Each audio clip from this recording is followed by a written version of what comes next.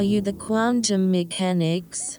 Yes, we are the Quantum Mechanics, the paranormal podcast for the believers, the doubters, and everybody in between. It's the first time I've said that in 2024. Indeed, yes. And I'm back. I'm well. For those of you who don't know, we were supposed to do an episode last week, but I had COVID over Christmas and was quite ill.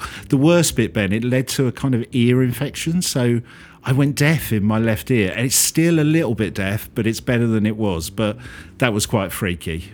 That's not great. I would have said, apart from that, the worst bit was when I messaged you on Christmas Day and you said you were having spaghetti bolognese. Yes, which I couldn't taste. I felt really bad for you for that. Yeah. Well, luckily we managed to do a shop just before it hit, so at least we had food in the house. But yes, tasteless spaghetti bolognese, not because of the cooking, just because of the COVID. Was not the greatest. But I just wanted to say a big thank you to everyone, all the Patreons and people on Facebook and wherever who sent me some lovely get well soon messages and virtual hugs. Really cheered me up, actually. Really, really did. That, you know, when you're at your low point feeling a bit rough and you've got stuff coming through. So apologies we didn't do an episode last week, but we're back. I'd say physically I'm kind of 80%, my ears probably at 50%, but good enough, I think. We'll do this one when we're not on the rowing machine. Yeah, exactly. We'll just sit down for it. Well, for the first one of this year, Ben, I've been thinking, over the last few weeks, in fact, I've been thinking about our TQM Tulpa project. Oh, yes. Now, for listeners who don't know, this is a project we launched a few months ago with the ambition of trying to manifest or bring a fictional character into the real world. In our case, we chose Sherlock Holmes. And for those new to this, a tulpa, basically, well, I've got a dictionary definition, which is believed to be an autonomous consciousness which also exists in a self-imposed hallucinatory body, which is usually of your choice. A tulpa is entirely sentient and in control of its opinions, feelings, and movements. Basically, if you can manifest a tulpa, you become a tulpamancer, because manifesting a tulpa is called tulpamancy. We've got a couple of Tulpamancers in our audience. Yeah, well, yeah, exactly. So for our project, which we launched a few months ago, we asked people to try and think about Sherlock Holmes, maybe even try and enlist his help in solving mysteries, in order to see if we could imagine this fictional character into existence. Now, both you and I, Ben, have had some weird things happen, mainly coincidences, since we launched this. For me, the one that sticks with me is the first day we launched the project or published the episode. I went to get my hair cut and I ended up standing outside a barber's called Sherlock Holmes. Sherlock Holmes in Tame, yes. Yeah. I also enlisted Sherlock's help in finding a lost corkscrew, which weirdly has disappeared again. Has it really? Can't find it now, but it did come back. You've had a couple, haven't you? You had a couple of things happen. I remember you had the smell of smoke and stuff. I had the smell of smoke, which was very, very peculiar, sort of coming through the garden around that time. And then I had a gentleman out of nowhere come and tell me about his briar pipe. Oh, that's right, yes. Yeah. And I'd never spoken to him before in my life. And he came up and, for some reason, started speaking to me about this pipe that he had in his pocket. And as he took it out, I said, I recognise that. That very much looks like. And he said, Sherlock Holmes's pipe. I said, yes, he said. And then he started telling me the story of how it wouldn't really be Bert, it was from the person who drew him and all the stuff that we know about. Right. But yes, that was the second one. But then other people that I know in my personal life who listen to the show, they've had experiences. Kath and Nicola, they've both had things. Yeah, we've had a lot of great listener results, haven't we? In fact, it's their kind of results. Many of them have blown our achievements out of the walls. Oh, they really have, yeah. Again, like you mentioned, there's been lots of listeners out there who've had random coincidences around Sherlock Holmes. You know, people listening to our podcast and then hearing something about Sherlock on another podcast or on the TV, or lots of examples of people listening to our podcast flicking on the TV and there's Hound of the Baskervilles on. Yeah. But what we were really aiming for were actual sightings of Sherlock. And as we've gone on, that seems to have started to happen. We've had listeners seeing people in deerstalker hats. Kath, I think, saw somebody in a deerstalker, right? That's right. We've had ghostly sightings of Sherlock at the end of a bed, but probably the pinnacle was from a listener called Faye, who was shook up by seeing a person in a deerstalker hat and full Sherlock outfit standing opposite her at a pedestrian crossing. Now, interestingly, her husband couldn't see him, but Faye crossed the road and Sherlock was walking towards her. She glanced away for a fraction of a second and he disappeared. It's so weird. It is incredibly strange. And I think it's one of those where you kind of, it's temptingly paranormal because of all the things, like her husband couldn't see it and he disappeared. It might just be that there's a very swift gentleman who likes cosplaying as Sherlock Holmes. That's possible. Yeah. But I'd like to think that she's a very good Tulpamancers. Yeah. Well, in my mind, it makes her our star Tulpamancers so far. And I thought I would go trawling to see if there are any academic papers on the subject, because we do love them. I wanted to try and understand exactly what we might have created with the TQM Tulpa project. Yeah, have we been doing something dangerous? Yeah. Well, I have found a wealth of material, far more than I thought I would. I started with a paper called, here we go, Personality Characteristics of Tulpamancers and Their Tulpas. Oh, gosh, that's a real scientific paper. That's a paper. It's by Anna Martin, Bailey Thompson and Stephen Lancaster of Bethel University. This paper starts by pointing out that Tulpamancy has its roots in Tibetan Buddhism, which we've touched on before. But modern iterations of Tulpamancy were initially inspired by the likes of Twilight Sparkle, Fluttershy, Applejack and Princess Luna. Now, growing up as I did with a younger sister, Applejack was the name of a My Little Pony. Correct. Oh, really? No way. Yep. Those names are obviously, if you're obviously not a fan of the show, you won't know them, but they're all characters within the TV series My Little Pony. Huh. Now, according to this academic paper, Tulpamancy was revitalised by bronies. Bronies are adult male fans of My Little Pony. Ah, I didn't know that name. I was trying to work out what it might be. Oh, like bros and ponies. Bronies. Bronies. Right, nice, okay. So online communities of bronies began trying to create tulpas of their favourite My Little Pony characters. Oh, that's fun. That's good. So they could interact with them, I guess. Yeah. And then Tulpamancy then kind of resurged and spread to other online groups and character creation. And by 2017, it was estimated that the online community of Tulpamancers had grown to over 10,000 people. Good grief. And they would generally meet on sites, the ones you'd expect, like Reddit, but also sites like tulpa.info. Right, okay. Now, some people might say talking to or seeing imaginary people or characters might be a sign of mental illness. And I was surprised to find that even the American Psychiatric Association had looked into the phenomena. Okay. So they say, while the experience of Tulpamancers could fit diagnostic criteria, such as the presence of multiple personalities, delusions, or auditory hallucinations, there are reported advantageous qualities of Tulpamancy, which leads to a question as whether their experience results in significant distress or impairment.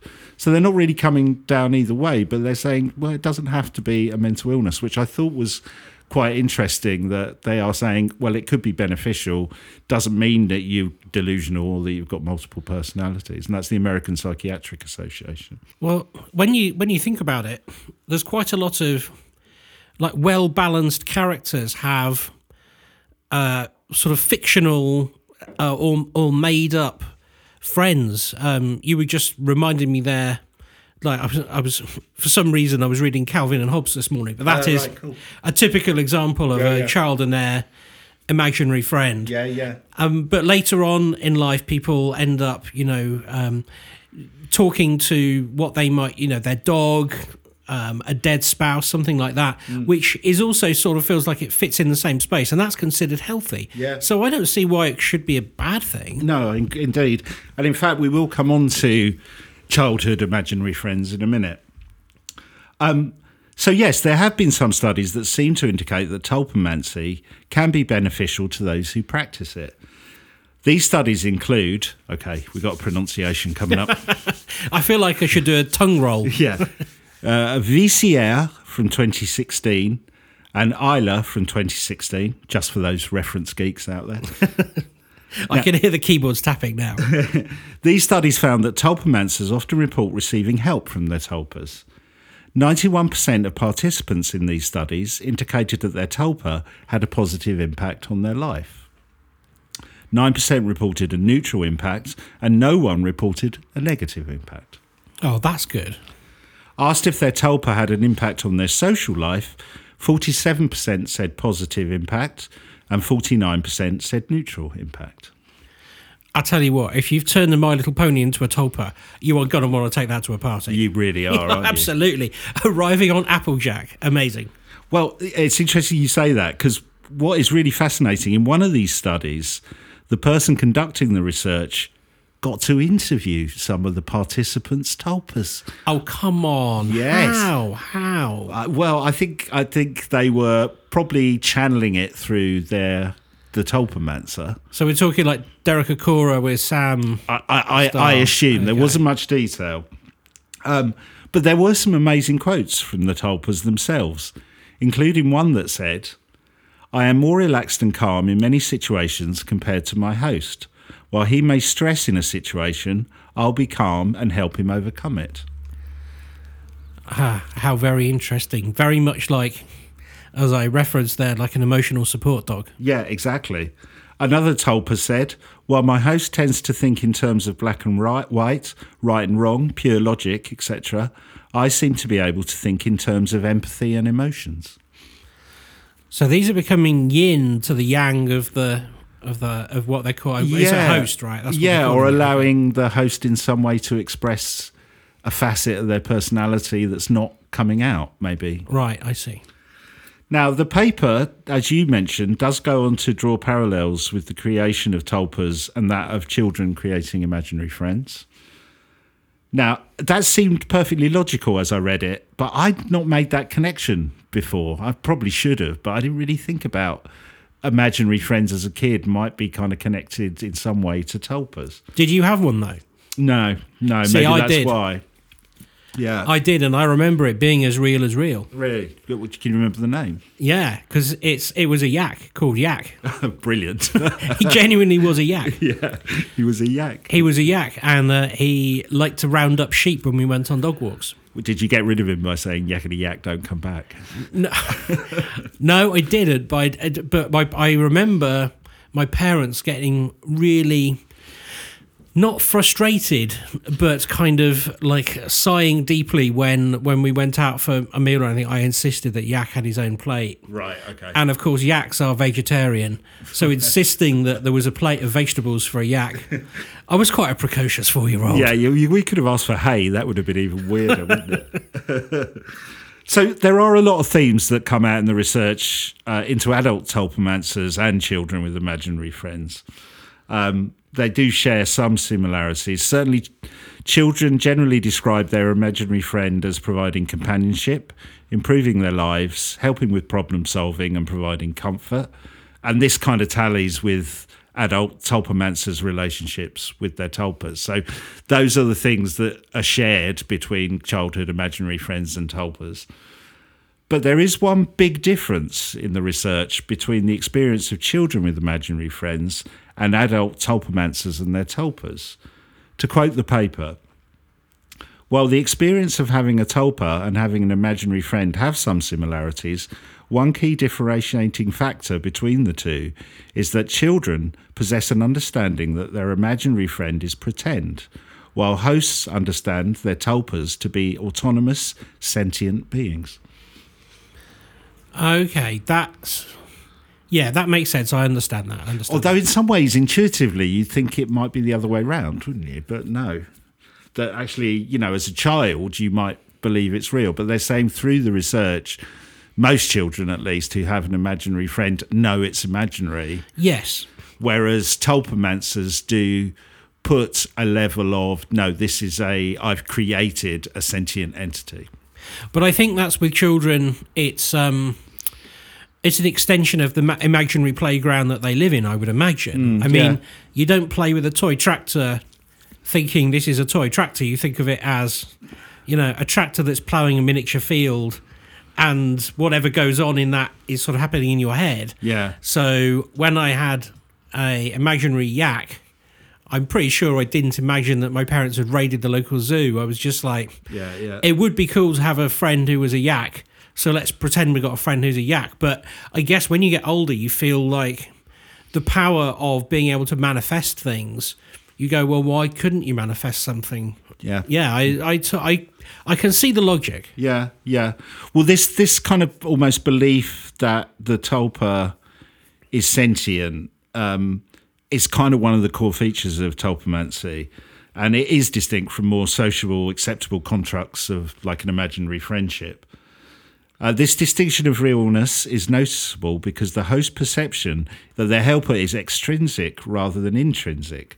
The tulpa is seen as a real individual with an outside perspective rather than the host's own self-talk or simply a figment of their imagination.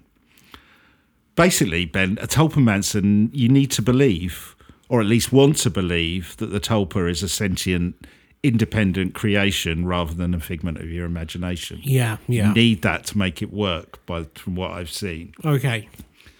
Now, one researcher puts this down to the adult tulpamancer's loneliness and social anxiety, but I thought that was a bit of a lazy conclusion because I'm not sure it's a good enough answer. There are lots of ways you can tackle that, but I mean, there are lots of children who can be lonely or socially anxious. So why would there be that big differentiation between the adult and the child version of it? It doesn't make sense to me. No, it wouldn't. And it also doesn't explain those people who accidentally manifest a tulpa. Yeah, exactly. I mean, I did wonder, if you look at it from a psychological perspective, whether the tulpamancer needs to believe the tulpa is real in order to make it work. And it reminded me of almost, when we did remote viewing and it was like clearing your mind, not censoring yourself. Reminded me of that process, that there's something in the creation of a tulpa that seems very similar to that remote viewing way of doing things. So this first paper's conclusion was that tulpa creation was a way of coping with mental struggles such as anxiety, stress, loneliness, or social awkwardness. And I mean, what I often find frustrating with many academic papers that look into these topics is that they don't try and explore them for themselves. Unless you get stuck into the research, how can you really understand what's going on? You've got to try it out, right? Well, I found another paper where one academic started their thesis by doing just that, and the results were surprising. The paper is titled "A Time for Tulpas, Technology, Language and the Study of Religion." A Time for Tulpas, next on BBC One. Yeah. The thesis was written by Nicholas John Stager in 2016 while he was at Harvard University. Wow, that's high-end. High-end stuff. Yeah. So as part of the paper, in addition to interviewing tulpamancers, Nicholas tried to create his own tulpa as part of the experiments. That is great thinking. That is good thinking. And it is. I found it because I was thinking, well, we've done it. Somebody else may have tried a project like this. So Nicholas started to create their own tulpa by following an online how-to guide created by Mythos. The guide is called "May the Force Be With You, a Tulpa Creation Guide." Now, you can Google this and find it. It's in a really weird format, so you might have to kind of experiment around to find it. But it's really interesting, and we're going to talk about it a little bit more in a minute. Now, the first step detailed in the guide is known as tulpa forcing. So I guess that's why "May the Force Be With You" is where the paper got its name. Oh, I see. So this is sitting down and visualising or attempting to visualise a component of your tulpa's personality, so appearance, etc. I guess this is similar to our project in that we wanted people to spend some time thinking about Sherlock. Do you remember we said spend a few minutes a day? Absolutely, yes. Now, interestingly, the guide does go into some detail about what you might like to think about in terms of your tulpa's personality, including influences such as culture, family, peers, experiences, genes, drugs, it says. And I was thinking, when it comes to Sherlock, there's quite a lot to work with there, isn't there? Yeah. You've got there the is. family connection, Mycroft, you've got, there's a drug connection, there's all kinds of stuff Yes, yes. there. The guide also talks about a pre-creation or greeting stage. Now, the advice for this is sit down in a comfortable position, close your eyes and begin to imagine your tulpa. Think about some of the tulpa's traits with key words. So, it could be intelligent, kind, just kind of think about those words. Once you've got a feel for it, say the tulpa's name and begin to talk to it. But don't expect it to talk back at this stage. So you're almost bringing it into existence. That's the way I read that bit. Now, there's another process known as the personality stage. And this involves writing down between 15 to 45 traits of your tulpa. You can then take these traits one by one and expand them out, go into more detail of how they apply to your tulpa's personality, which I thought was interesting. Yeah, very. So this is a different level. We'll come back to this, but Okay. There's a different level. After you've achieved that, the next part of the process is known as visualization. For this part, you need to sit down, get comfortable, keep your back straight and your hands in front of you motionless. Close your eyes and breathe slowly. So that's very kind of yoga-y, meditation-y, isn't it? You then imagine you are sitting in front of your tulpa. Imagine you are both in a comfortable setting. Again, focus the tulpa's appearance, maybe its mannerisms. Part 3 of the process is smell, which is interesting when we kind of think of... Yeah, the smoke, yeah. And this will help the visualization. Part 4 is movement and expression, how the tulpa moves and what expressions it makes. Part 5 is emotions stroke sentience, which really involves talking to your tulpa, which may or may not give you a response, and you shouldn't try and force one, it says. It gave this for a great tip. It said, one tip that is given is to make sure you don't bore your tulpa. Oh, that's wonderful. I love that idea of bringing something into this world that's like, God, man, I'm off. Yeah, God, Tedious. He goes on that one. Him and his bloody corkscrew. You got another one? Just open the bottle with that. Step 6 is known as imposition. Now, Ben, if you get into this stage with your tulpa, you're really getting quite skilled as a tulpamancer. It's described as getting even closer to your tulpa. I read it as like you're fully engaged in a two-way relationship with the tulpa you've created. So I guess in Faye's example, it's like the next level on from Faye's. Faye saw it, but she didn't really interact with it, if that makes sense. Yeah. She went quite a lot of the way down, though. No, that's quite... Yeah, she's done really well. That's amazing. What's quite interesting about Faye, because I remember in some of her correspondence, out of all the people we've engaged with in this and ourselves, I think she's one of the people who took it most seriously and did try really hard. Yeah. So it feels a bit like she put in the work and she got the result. Yes, right. So if you can get all those processes sorted, you've cracked it. Now, don't worry out there if you've not been taking notes. We'll come back to the guide at the end of the podcast. For now, Ben, let's return to the academic paper from Harvard. So the author of this paper used this online guide to try and create their own tulpa. Now, interestingly, they also went down a literary route for the inspiration for their tulpa. But I guess as they went to Harvard, Ben, they went a little more highbrow than us. They chose the American novelist Ernest Hemingway. Oh, that's still a good one, though. Yeah. Yes, a sort of a character that isn't going to be terrifying. Yeah. So in terms of following the guide, the author of the paper started by writing down some of the traits of their character. These included stubborn, hard-headed, loyal, terse, and brutally honest. Interestingly, as the guide suggested, Nicholas, the Harvard academic, started by talking to his tulpa as Hemingway. So he writes, I would talk to Ernest and then I would think of something he would say and pretend that he had said it back. Rinse and repeat until slowly I would not have to think hard at all before Ernest would reply, until he seemed then to reply on his own. Now, you see, that is the sort of thing that a good author might do. So we've covered the comic book creator who created a tulpa, but if you're writing the same character again and again, it's probably going to become that automatic, isn't it? Which makes it possible for you to write the books with stories that surprise you. I hear that a lot from authors. The story that I wrote surprised me. Yeah, almost taking control. It took control of the pen or the typewriter. That's right, exactly right. Yeah, that's really interesting. Well, Nicholas then moved on to the next step, trying to visualise Hemingway.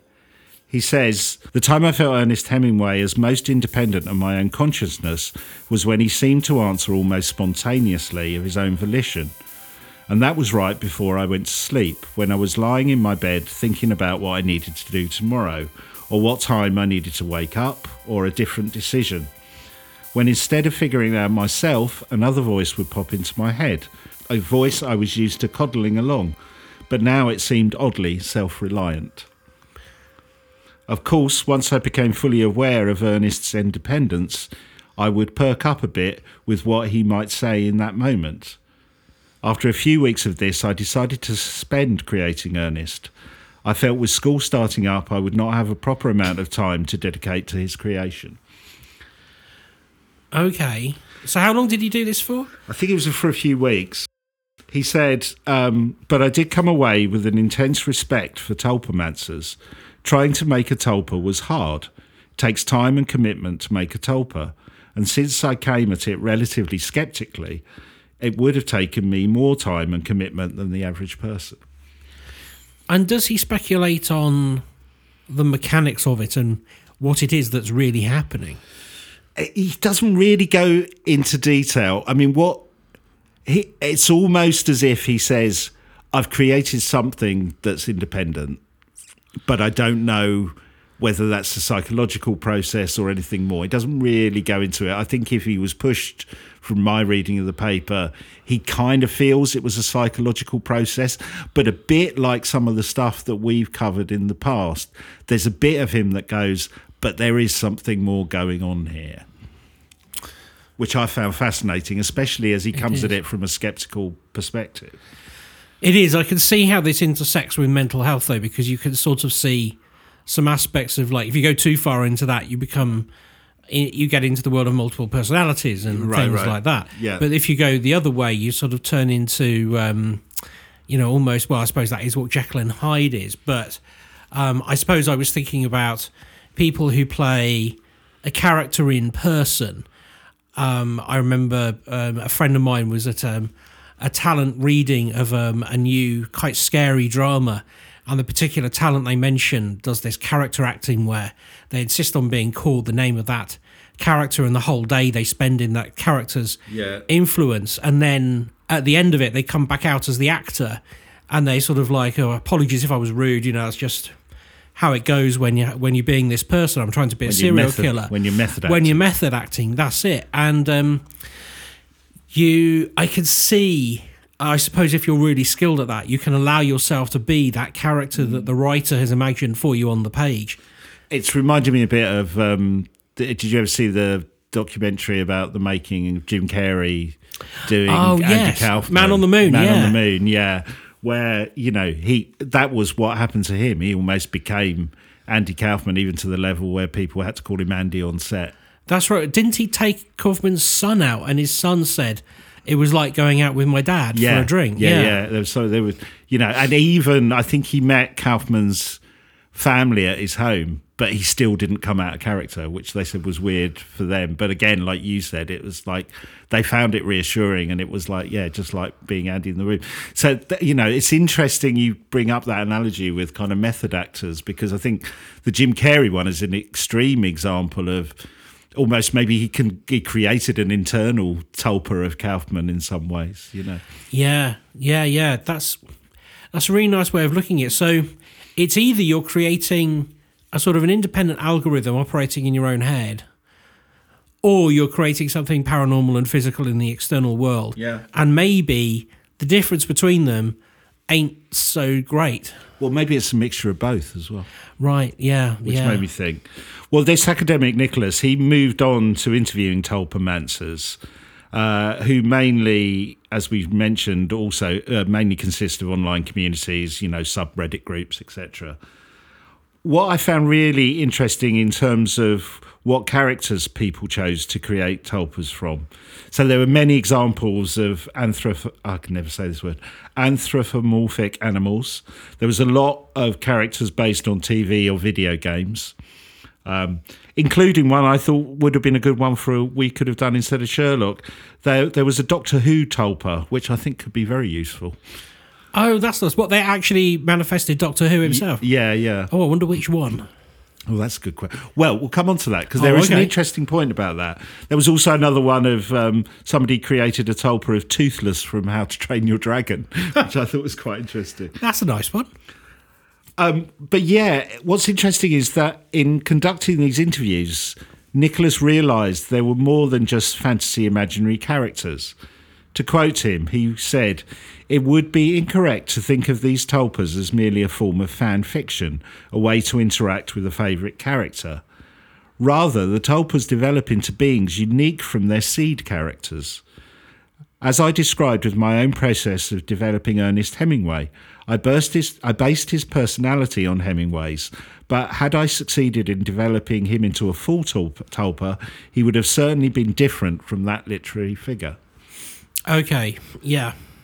Yes, because it's you couldn't know the full man. No. Additionally, the term tulpamancy is a catch-all term for the practice of creating and interacting with tulpas. A tulpamancer simply is one who does tulpamancy. While these terms may sound somewhat sinister, sounding like necromancy, for example, this is only a byproduct of the suffix mancy, which descends from the Greek mantia, to divine, but there is nothing sinister about it. So Nicholas's paper goes on to look at why online communities engaged in creating tulpas and why it seems to be becoming more popular. He basically makes the argument that the internet and social media in many ways is making us detached from the actual world and reducing the number of real-life relationships and interactions we have. He believes that paradoxically, in some way, our interaction with AI characters, what the paper described as sociable robots, which I like that description, or using avatars to communicate with other people through avatars, and people creating their own tulpas, is in some way filling the gap of us feeling more isolated. Mm-hmm. Yeah. There's a good quote from author Sherry Turkle, who wrote a book titled Alone Together, Why We Expect More from Technology and Less from Each Other. They say sociable robots and online life both suggest the possibility of relationships the way we want them. Just as we can program a made-to-measure robot, we can reinvent ourselves as comely avatars. So this paper makes the connection with tulpas in some way. Creating a tulpa is a cross between a sociable robot and creating an avatar of yourself. That makes a lot of sense in my head. Yes, I can see that, because we've got a lot of talk at the moment about things like sex robots. Yep. And how like humans they are, and also that uncanny valley thing. So a thing that you conjure up is less likely to have the uncanny valley element to it than a robotic thing. Yeah. I guess creating a friend the way you want them to be, but also has some level of free and independent thinking and actions is quite an interesting proposition. Yeah. Now, this paper also covers some other themes, such as filling the gap created by the decline in religious beliefs. So I guess rather than praying or talking to God, the tulpa fills that role, certainly in the West, where the focus has shifted more from religious beliefs to logic. Maybe I guess a tulpa fulfills some of that need that was previously fulfilled by religion. Yeah, good point. Couple of things that really struck me from this paper: how the author, who was a skeptic, decided to try and create their own tulpa based on Ernest Hemingway. And it felt as if first they were just fantasy role-playing with it, but then they came to feel, even though they'd not physically manifested it, that their tulpa became more real, more independent, more sentient, which I thought was fascinating. Yeah. Yeah, as I said, the author wasn't saying it was paranormal or magical. They didn't really make a judgment other that there was possibly some kind of psychological process at work. But I'm always interested, Ben, when people come at these things from a sceptical viewpoint and come away thinking, well, something more might be going on here. And that's what I got from that paper. I like those scientific papers where they sort of go through the actions but leave you to come to your own conclusions. Yeah, definitely. Well, we had that first paper that seemed to say that tulpas were more about people's mental health than anything else. But the author of that second paper seemed to feel that when they created a tulpa, that there was something else going on.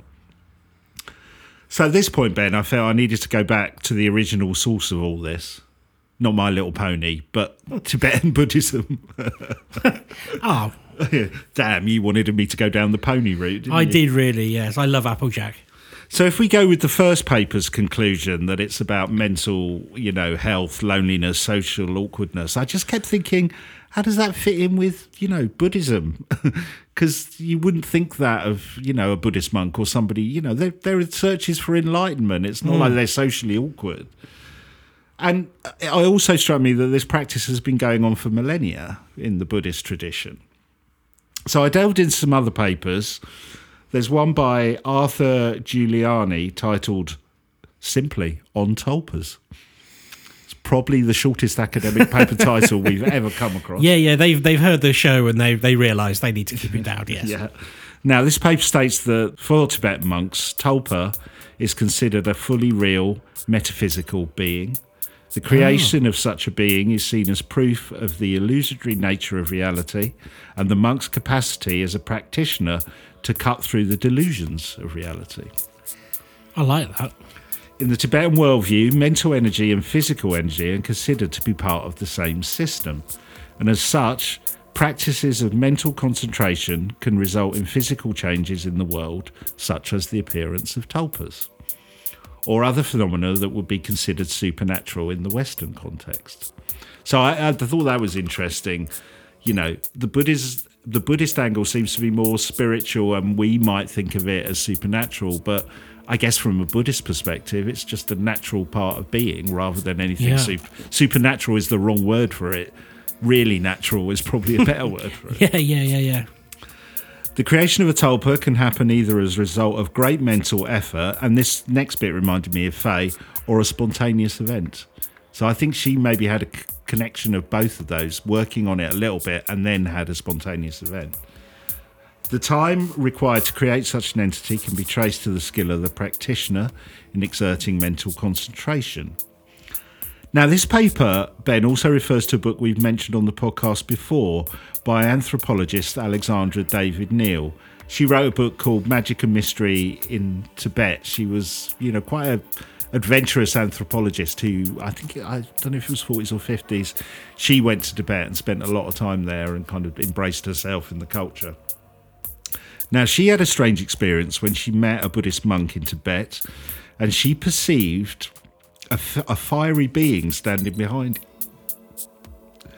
Upon telling this to the man, he confirmed that he'd been visualising a deity with the same appearance, and what David Neal saw in front was in the form of a tulpa. So she basically sensed and saw this monk's tulpa. I've heard this. I've heard these monks manifesting things before, but I hadn't heard any sort of first-hand accounts. Yeah. That's fascinating. Yeah. And now, after a certain point in the creation process, tulpas are understood to gain autonomy and to be able to act on their own. There is another narrative the author David Neal relates in which an old master, this is really fascinating, was expected to participate in a royal ceremony. The master was aware of his imminent death and created a tulpa in his likeness. The tulpa was then sent to the ceremony in his place, and all that were present were convinced that it was actually the guy who'd attended himself. That's lovely. There's a few stories of very religious men sort of bilocating. Yeah. Is it Pedro? Yes, Pedro Paya, is it? Yes, that's it. Yes. For he used to conduct ceremonies in different places at the same time, right? Every time you say Pedro, I think of Jimenez, the delicious sherry. Yeah. That makes me bilocate. Yeah, bilocate to Spain. Yes. Well, David Neal, the author of the book on Tibet, goes further to describe her own experience in creation of a tulpa. After staying in Tibet for numerous years, she undertook a multi-month meditation practice which allowed her to manifest a tulpa. The being took the appearance of a short, jovial monk who would periodically appear near her on various occasions. While she was able to gain a visual presence of the tulpa, tactile and verbal presence was relatively non-existent. She described the tulpa's appearance as changing over time, becoming more slender. This change happened outside of her control. Eventually, David Neal chose to remove the tulpa from her field of experience. However, this was accomplished only after another few months of mental practice. Now, David Neal's experience foreshadowed many of the obstacles and features of modern Tulpamancers. So I found a good description at tulpa.io of why Buddhists create tulpas, because there is a great, you don't just do it because you can. I guess. No. So the concept of tulpas stems from Tibetan Buddhism, where the word tulpa originates and is actually a verb, a practice through which monks would primarily create tulpas to overcome attachments such as phobias and desires. The monk would create entities, possibly formless or in the shape of common animals, which would express something from the monk's minds. For example, if a monk had a fear of spiders, the tulpa created might approach a spider fearlessly, showing there is nothing to fear, or otherwise demonstrate how pointless such a fear was. Oh, that's really nice. Yeah, so it's almost a therapeutic, almost like cognitive behavioural therapy in a way. Yeah. Alternatively, the tulpa might have spoken or expressed more abstract ideas. In either case, the monks would meditate on the experience and the tulpa would disappear once their purpose had been served. Oh, so there's a very much a thought of like a servant-master relationship in a way. Yeah. I was thinking of more of a helpful guide that is kind of there until okay. I mean, if you think of it in therapeutic terms, it's very much like a therapist, isn't it? Yeah. They help you get through one issue and then they disappear if they've done their job properly. Right. So whether you take a more psychological, scientific explanation or a more spiritual view like the Buddhist approach, it looks like creating a tulpa can be useful, even therapeutic. I kept thinking about the online manual that details how to be a tulpamancer, and I just kept getting those reminders of when we went through the CIA and American military remote viewing manual. How going through that manual and working with Daz Smith, we got better at remote viewing, I think. Oh, very much. And I thought maybe, Ben, we could try a similar approach with our TQM Tulpa project. Sort of get a bit more formal with it. Yeah, try and improve our chances of creating Sherlock Holmes. Okay. Or I should say, from reading the paper, a Sherlock Holmes influenced tulpa, because each person who will create it, I think, would create something Sherlock-esque but unique to them, I think. Yeah, that's true. And I kept coming back to that fact that, our listener Faye, who had the best results so far, she put in some serious work, and that seemed to pay off with her brief sighting of an actual Sherlock. Yes. It's really funny that when you start putting it in that way, we'll go to the things, but when you're talking about those monks, what was just going through my head was I did do some Sherlock Holmes manifesting over the holidays, but really weirdly, I love marzipan. And nobody else in my house, well, I was only my partner and my dog. Right. And only one of those has the ability to go out and buy marzipan. We didn't have any marzipan, and I was really longing for Battenberg cake. So I was imagining my Sherlock Holmes carried Battenberg cake in his pocket, because I didn't really want to imagine the drugs paraphernalia. That's not really... Right, yeah. I mean, the pipe, sure, but not really the drugs paraphernalia. Yeah. So I started thinking that he'd have like a pocket full of Battenberg cake. Oh, I like that. So I've already added some bits to that, but it's because... I wish I could eat Battenberg cake with impunity. Yeah. And my tulpa can. That's interesting. I've got this vision of Sherlock with Battenberg cake for some reason in a paper bag. Yes, he does have it in a paper bag. Okay. Yes. Yeah. And I think when he takes it out, he's already got it neatly sliced so that he can share it. Yes. Slightly waxy paper. Very waxy paper, yes. Oh, that's really weird. Well, that is exactly... as going through the manual, the kind of thing, you're doing the right thing. So maybe this is a good time. Maybe what we should do is summarise a bit of that Tulpa manual here and see if our listeners and us could have another crack at creating a Sherlock Tulpa or our own Sherlock Tulpa. Yeah. And if you're not fancying Sherlock, I guess you could try another character. Nothing too dark, though. No, nothing too dark. Something friendly and nice. I thought, it might be a fun thing to do. The starting point is, just to summarise, like remote viewing, trying to keep an open mind and filter out your brain noise. Start by thinking about and writing down the traits of the Tulpa you want to create.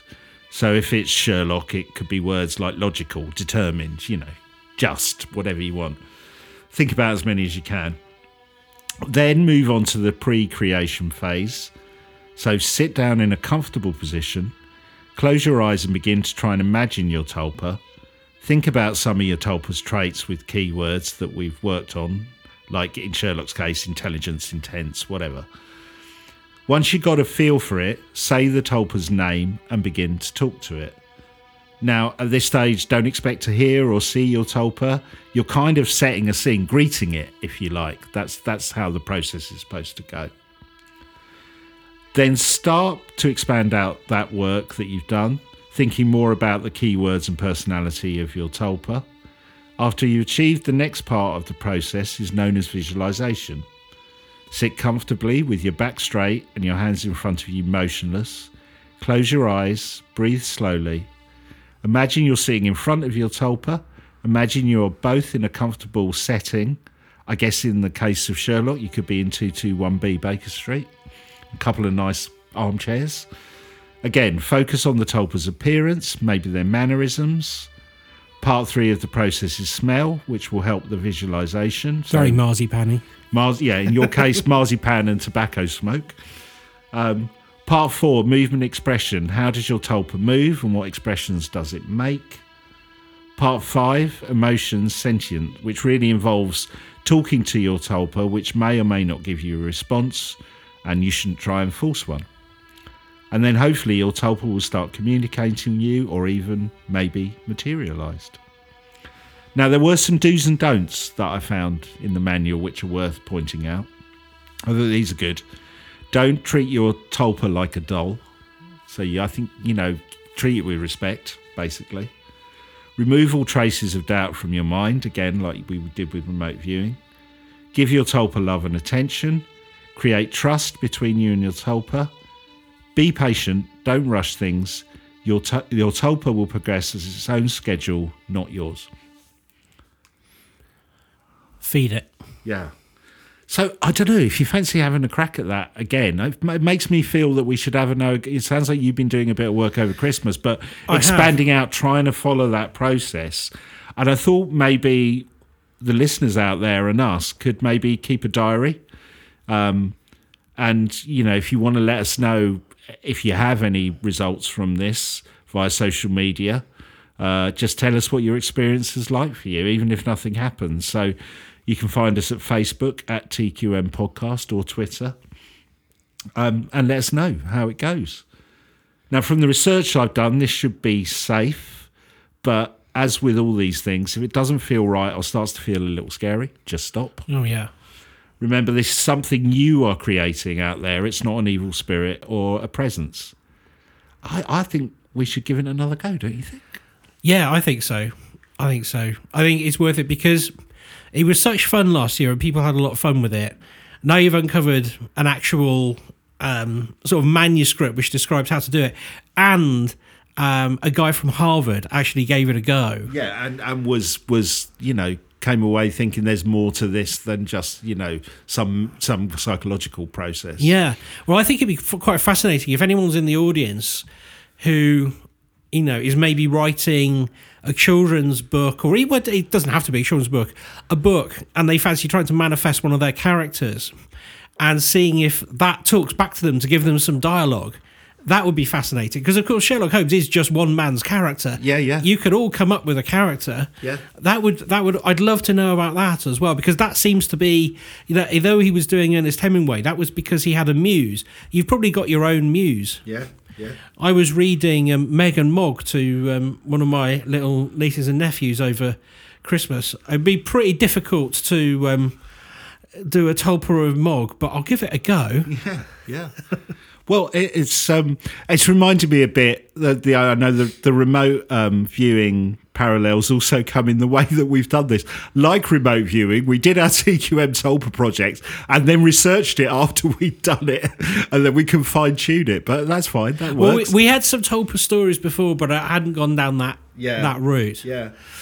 No, let's do that, because next week I've uncovered something crazy about some ink that makes you see demons, and it's not poison, so it's going to be something completely different. So let's get the nice stuff out of the way this week. Cool, excellent. All right, well let's. It was fascinating. We had the TQM Tulpa project. Maybe the phase 2 is the TQM Tulpamancers project. Yeah, let's all be Tulpamancers. Yeah. We're making that on a business card. Yeah. I can't make it, but my Tulpa can. Yes, brilliant. Oh my God, yes. That's what I want him for. Yeah. He can go to all those places that I'm invited to, and I'm like, oh, I don't really want to go. Yeah. Oh, a 4-hour Zoom meeting, my Tulpa can go. You're on mute. We've got some new Patreons, have we not? We had some Patreon activity over the Christmas break. We did. If you want to help the show out, patreon.com/TQM pod. We would love to have you there. Yes, and we release our podcasts early without ads there. We do other little bits and pieces. And I guess the other thing that some people might not know, we did post it on social media. We did guest on the Lawmen podcast on Boxing Day, wasn't it? Yes, it was. Yes, we did some bizarre stuff about their Pigmas, which is kind of Pig Christmas. So if you've not seen that, if you go to the Lawmen podcast, we're checking them out anyway, because they're really, really brilliant. But yes, we were on Boxing Day as guests on that show, and it was really good fun. Perfect. And Patreons, so we new yes, Patreons. Cindy and Lisa, thank you so much for joining us over the Christmas period. Thank you. You are now part of our weird little Tulpamancers club. Yeah. And as long as that doesn't scare you, we're very, very happy to have you along. And whether you are a Patreon or not, you're all part of the club. But if you can help to give the show a boost, it's really, really appreciated. We've already allocated all of our money investment this year into what we're going to do with the show. Yep. So it's going to a very worthwhile cause. If you think the show's a worthwhile cause, I hope you do. Yeah, cool. And once again, thank you for all your kind words and thoughts over the Christmas period with me being ill. I really do appreciate it. Thank you. Yes, thank you very much. So let's get through this dull January by doing some paranormal necromancy. Oh, no, don't do that. No. It's totally the opposite of that. Tulpamancers. Tulpamancers. Yeah, necromancy is very different. Yeah.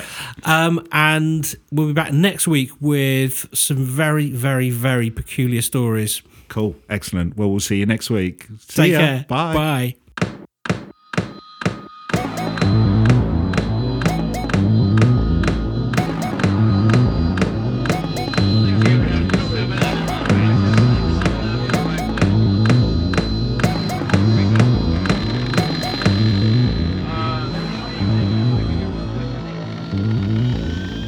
Are you the quantum mechanics?